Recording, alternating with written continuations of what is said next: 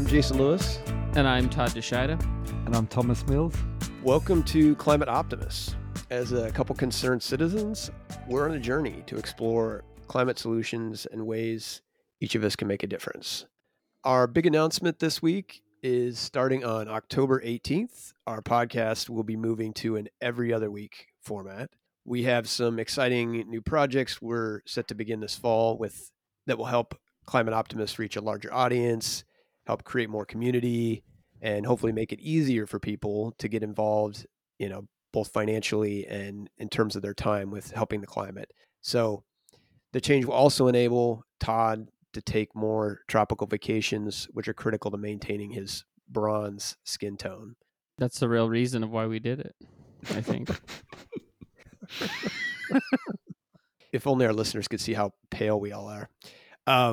Just wait till the middle of this winter, and you'll think pale. Be like a couple of vampires sitting around here. Our second announcement this week is that we have selected the lucky winner of our prize drawing. Our winner is Rachel here from Oregon, and she'll be getting a free home energy audit that will hopefully provide her with a list of the top things she can do to make her home more green and hopefully at the same time save her some green. And Thomas, since the winner is fairly local to us, if you need any help with those measurements, you need Todd to, go crawl in the crawl space or in the attic. I'm sure he'd be more than happy to. Great. I might have to take you up on that. I don't have the confined space training. Look, we'll make an exception in this case, Todd. It's okay. We need to get you some Climate Optimist branded coveralls, and then you could show up and look all official. Everybody likes a guy in uniform, don't they? Like, some coveralls going. Come on. It never hurts. I mean, we'll have to get you some props too, like a clipboard and an infrared gun. I don't think it's going to work. I'm pretty much dad-botted to the max these days.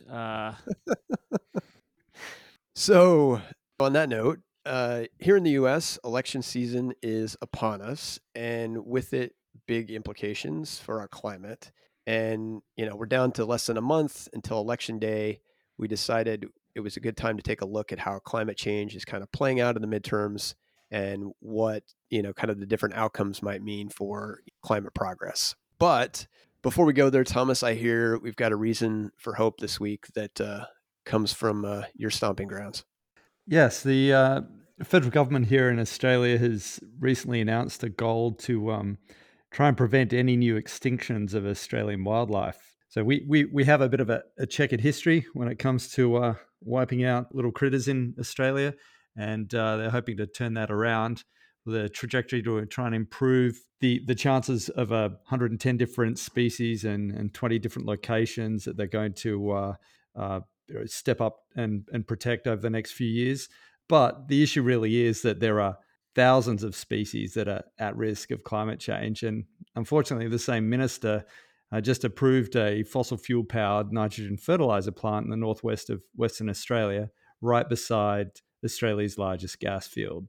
So it does feel like a little bit of giving with one hand and taking with the other, but it's, I guess, better than where we were with the prior administration. At least they now realize it's an issue, and this is a small step, but it's a step at least. Thomas, I think here in the U.S., we like to have our cake and eat it too when it comes to that kind of stuff.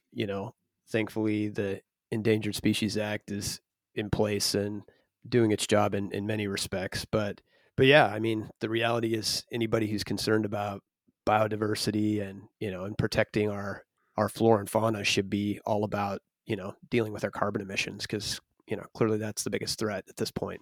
I used to do quite a bit of work in Denmark too. And, people would say to me, oh, it's fantastic how much you guys in Australia care for your environment. And it's like, well, we've obviously been pretty good with the messaging, but unfortunately the results don't really show that that's been much better than dismal on a global scale. So look, I don't know. I think that we've had a very large country, and that's meant that our footprint has been relatively small. But as the population increases here, and we get better and better at exploiting the resource extraction technologies, we're kind of pushing a lot of parts of Australia to breaking point. and climate change really isn't helping that situation. You guys know that the name of this podcast is Climate Optimists, right? Yeah. Sorry, I thought it was Climate Realist. No, I think it's good to, if we're going to remain credible as we have these discussions, we got to acknowledge the reality that there's a lot that needs to happen for us to, avert a climate disaster. But I do think, things like this announcement in Australia is incrementally a good thing, right? I mean, we need a lot more of those kind of announcements, but it's at least a step in the right direction. So kicking off our main topic today, we thought, since we're going to be talking about kind of the stakes for climate change in this election, it might be good as well to explore, really how voters are feeling about climate change and what's happening, climate related in the election cycle itself. So, Todd, I know you did a little researching. What did you find in terms of, how climate change is set to play out in the midterms? Well, not much. I don't I don't know if that was a lack of my ability to find the information, or if they're just really not pushing the issue that much, and it could be both, but I think I think the latter's happening. It just doesn't seem like even the candidates and the current incumbents with, like, really good climate scores and climate history, it just doesn't seem like they're really hammering it away out there as an electable issue. And it's probably because they know something that we didn't know until I kind of did a little research about what, current voters think is important. There's a Pew poll here, and I'll just start reading them down, and you'll figure it out when we get to climate. We've got economy, gun policy, violent crime, healthcare, voting policies, education, Supreme Court appointments, abortion, energy policy, immigration, foreign policy, size and scope of the federal government, and then climate change. So it's kind of riding like second from the bottom of this list here, which I don't know. I feel like it doesn't make sense, because when you really look at, and I think you'll talk about some of these numbers later about what the American public really thinks about climate change, and it always seems like the numbers are in our favor on that. It seems like people are concerned, and the majority, they support policies to combat it. It's just, when it comes to electable issues, it's hard.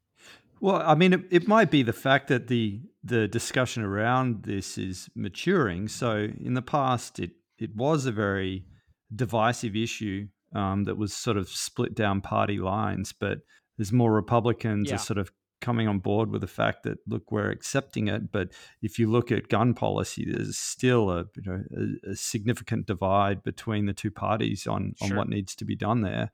That it's sort of like, well, okay, we're all on board. Climate change is real, and it's going to be something that we've all got to take care of. But it's maybe not the election issue it was before. It's just let's get on, get it done. Yeah, I think the voting public too is probably a little closer aligned than the representation is, because that's where it gets scary. Is like a lot of the, if we get some of these, well, I'll just say it, most of the Republican candidates are pretty terrible on the climate issue, and I just don't think they represent the feelings of their constituency, right? I mean, and that's Definitely the scary thing not. about it is you're probably right that the public's probably closer aligned. Well, and I don't want to take us down a rabbit hole, but I saw similar sort of polls to what you did, Todd, where climate change is, if it's on the list, it's way down the list, and you've got other issues that are very close to the top.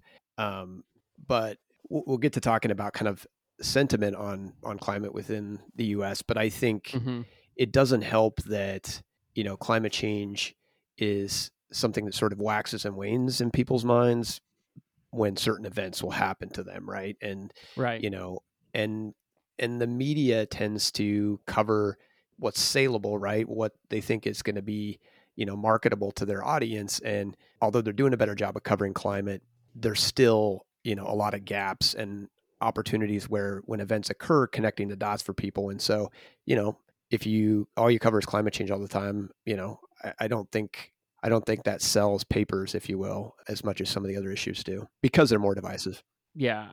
Well, while we're on the topic of polling and whatnot, are there specific races that, folks who might not be plugged into this election cycle should be focused on when it comes to climate?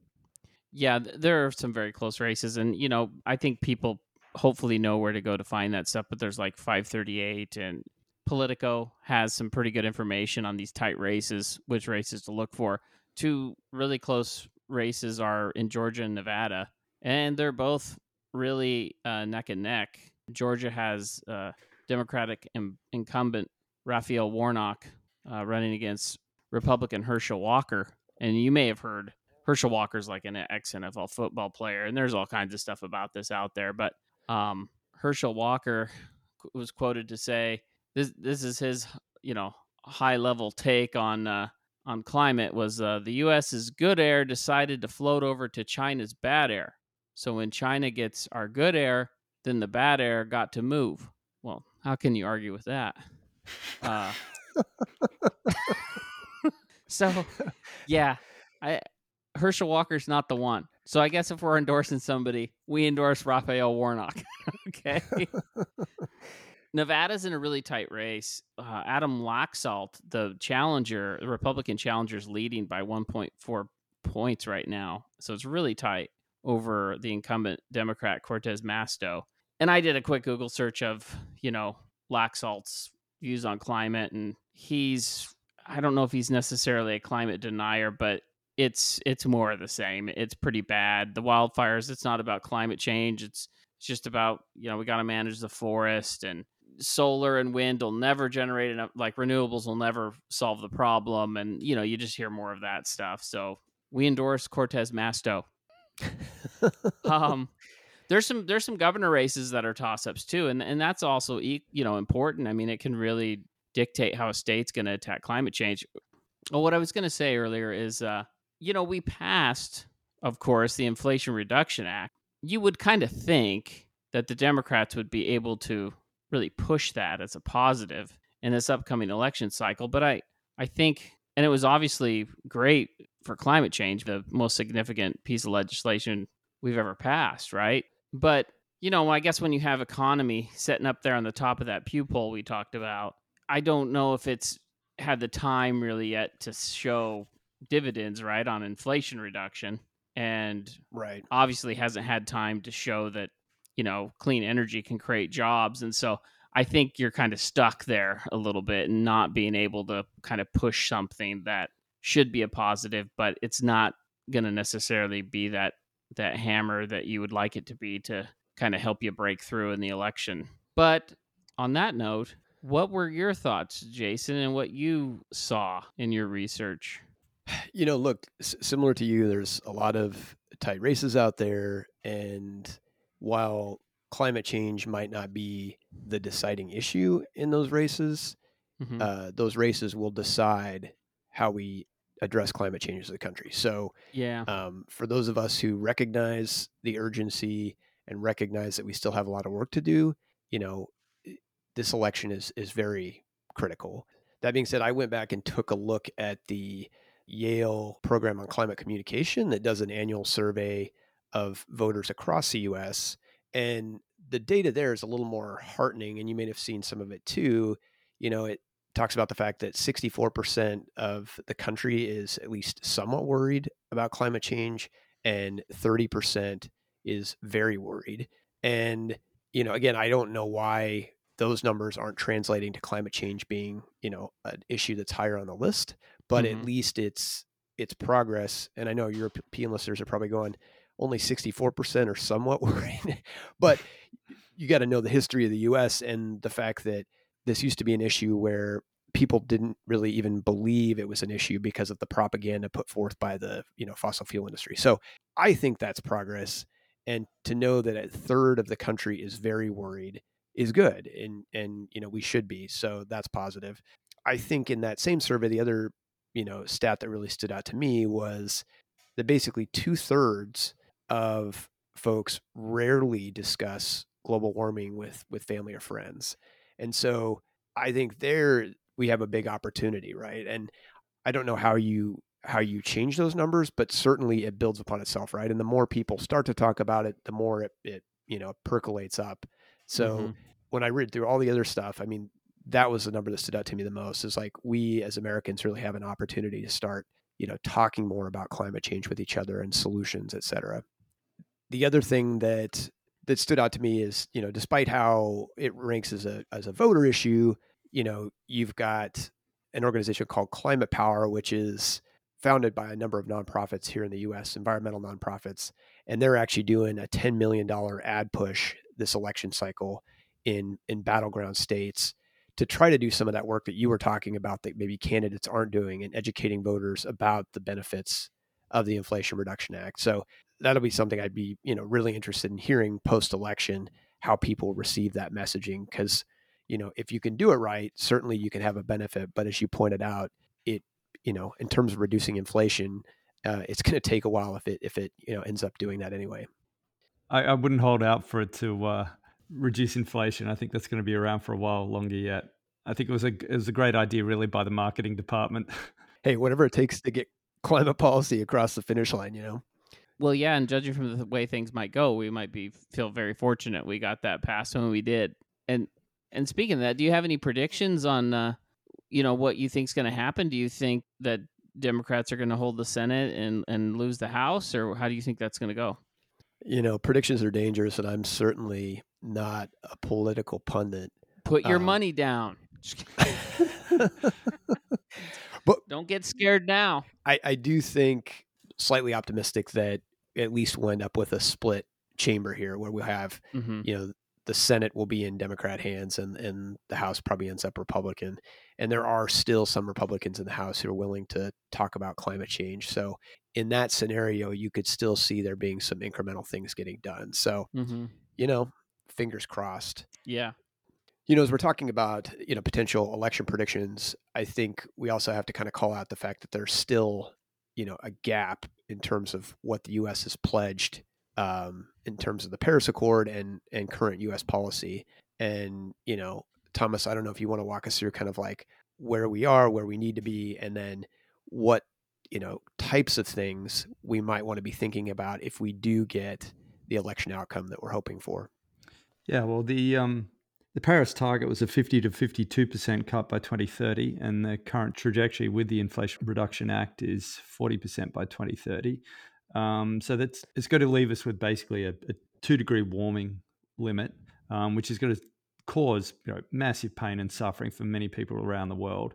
And we all went to the Paris meeting in 2015 and agreed that 1.5 degrees was a number that we needed to hit. And yeah, we put a massive number of loopholes in there, big enough to drive a bus through. But at the end of the day, the science hasn't changed. We need to push harder, or we'll face the consequences. So above and beyond the Inflation Reduction Act, there's still a lot that can be done. And be that through Biden's executive actions or other means at state levels, there's a lot that can be done around building code, around planning, around state-based energy efficiency schemes. I was just reading through the International Building Code, which is the basis of many of the building codes for US states, and there's a lot of work that can be done, but unfortunately there's pressure by building developers to have these standards watered down so they can keep building cookie cutter houses. But at the end of the day, it ends up costing everybody, the climate, as well as the people that dwell in those places. So yeah, hopefully that Biden steps up to the plate and still declares a climate emergency and puts additional actions on top of what's there, because it's looking that the between the House and the Senate, he mightn't have as much power going forward to get things done through other means. Especially given that Australia, the US, and Europe did a lot to create the historical carbon emissions. We need to be leading the world out of this. We shouldn't be saying, look, doing adequate is enough. We need to go above and beyond. Yeah, I couldn't agree more. I mean, the 1.5 degree target is not something that was pulled out of a hat. It's there for a reason. And so, I would argue that even the US's pledge of 50 to 52%, it's still not enough, right? If we know that 1.5 degrees is this essential target, then we should be setting, if anything, our targets more ambitiously, right? And I know that's not the reality of where we are right now, but that doesn't mean that we can't keep, putting the pressure on our politicians to make those kind of pledges. And, Europe has made progress there. And so I think the same can be true in the US. if all of us who care about this as an issue put it front and center. Yeah, it's a scenario that we're walking into where we've got absolutely no margin of safety. In fact, we know we've eroded our safety margins to negative, and it's diabolical when you think of what the potential consequences are. So, as Western and developed nations, we really need to go in harder so that we're not all suffering moving forward. How do you see things playing out, Jason? Similarly, I think that even if we end up with good news, there's still going to be a pretty closely divided, Congress. In other words, even if the Democrats were to hold on to the House and the Senate, they're not going to have a lot of votes to spare. And so I think, honestly, the most surefire way to get stuff done right now is through executive action. And I'm with you that, we need to be declaring a climate emergency. It is an emergency. Mm-hmm. There's no doubt about that. And so I did read an article where it was talking about Biden's climate team. There's indications that they're leaning more in the direction of taking more executive action and kind of pulling back from working with Congress, maybe because of the recognition that, even if the election turns out in the Democrats' favor and you have a party that's more interested in doing something on climate, that the Inflation Reduction Act was the big prize that we got done for now. There's still a lot of work to be done on building energy efficiency, and that's actually something that's had bipartisan support in the past. So maybe that's another opportunity area. But yeah, I think at this point, knowing that we have finite time, executive action is going to be, I think, the best tool in the next couple of years to get things done on climate. And I think we just cross our fingers that our kind of climate leaders in the Senate and the House are able to continue sort of that persistent push like they did with the Inflation Reduction Act and trying to find areas of common ground. So yeah, I guess the message is we need to get people out to vote. We need to, mobilize, and we need to be volunteering and giving financially if we, want to end up with that, climate friendly majority. So I guess the question is, as US voters, what are you two doing to help maintain this climate friendly majority? None of your goddamn Todd, I'll let you go first. Dare you question me? No, I can go first. Yeah, you go first, Jason. So I have. You go first while I think up an answer. So I've already given to a number of candidates that are in Senate races that are very tight, hoping to probably give a little bit more before we actually hit Election Day on November 8th. But I am committed to doing what I did last election cycle, which is calling registered voters to try to get them out to the polls and to vote. So you brown nosing. Well, as doing this research tells me, I obviously need to go give some donations to Warnock and Cortez Masto so that they can beat these yahoos they're running against. Also, I'll have to get hooked up with you, Jason. Maybe I need to sign up for this phone thing, like to make these calls. Maybe that would be a good thing for me to do. And I don't know if you remember, but once upon a time, oh my gosh, maybe almost 20 years ago now, you and I did door-to-door knocking to get out the vote. I do, and it's crazy to me to remember back onto how many people just like invited us into their house. Yeah. I mean, that's a lot of trust. Like, if I saw us show up, I wouldn't invite us in. I mean, anytime anybody knocks on my door, I just low crawl around and try to see who it is and don't answer. I low crawl like I'm, in a war zone or something. Like, I will say right now, though, I could provide a few websites if people want to check out some pro-climate candidates. You mentioned Climate Power earlier. You can go to climatepower.us. They have like a section there of Senate climate champions that they kind of profile, which is pretty cool. There's also a site out there called voteclimatepac.org, and they have lists with multiple incumbent and challenger scorecards on there. And they have all these different rating systems of how they've rated them on climate. That's pretty helpful. I don't think they have a lot of the Senate stuff up there, which is kind of disappointing, but they have a ton of the House stuff up there. So if you're looking at races in your area or looking for races to donate to, you can check that out.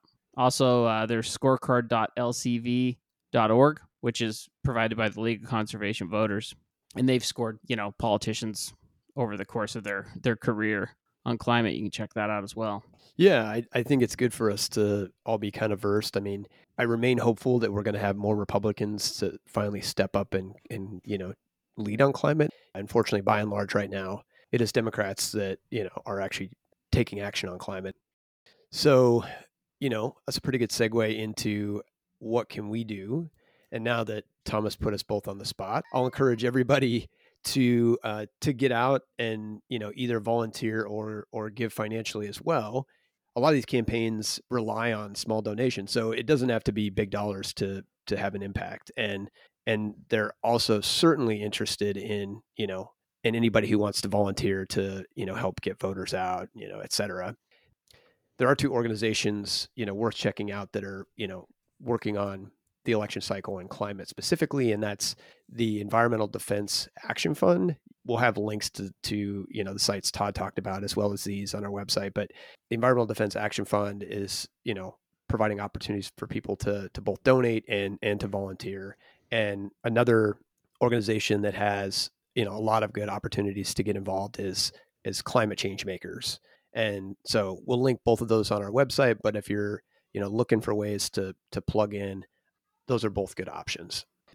So with that, that's a wrap for this week's episode. Thanks to everybody for tuning in. Come back next week when we'll be exploring the topic of methane emissions with a guest from the Union of Concerned Scientists. Climate Optimists is made possible by Climate Stewards Collective. You can find us on the web at climateoptimist.co. And don't forget to follow us on social at Climate Optimists Podcast.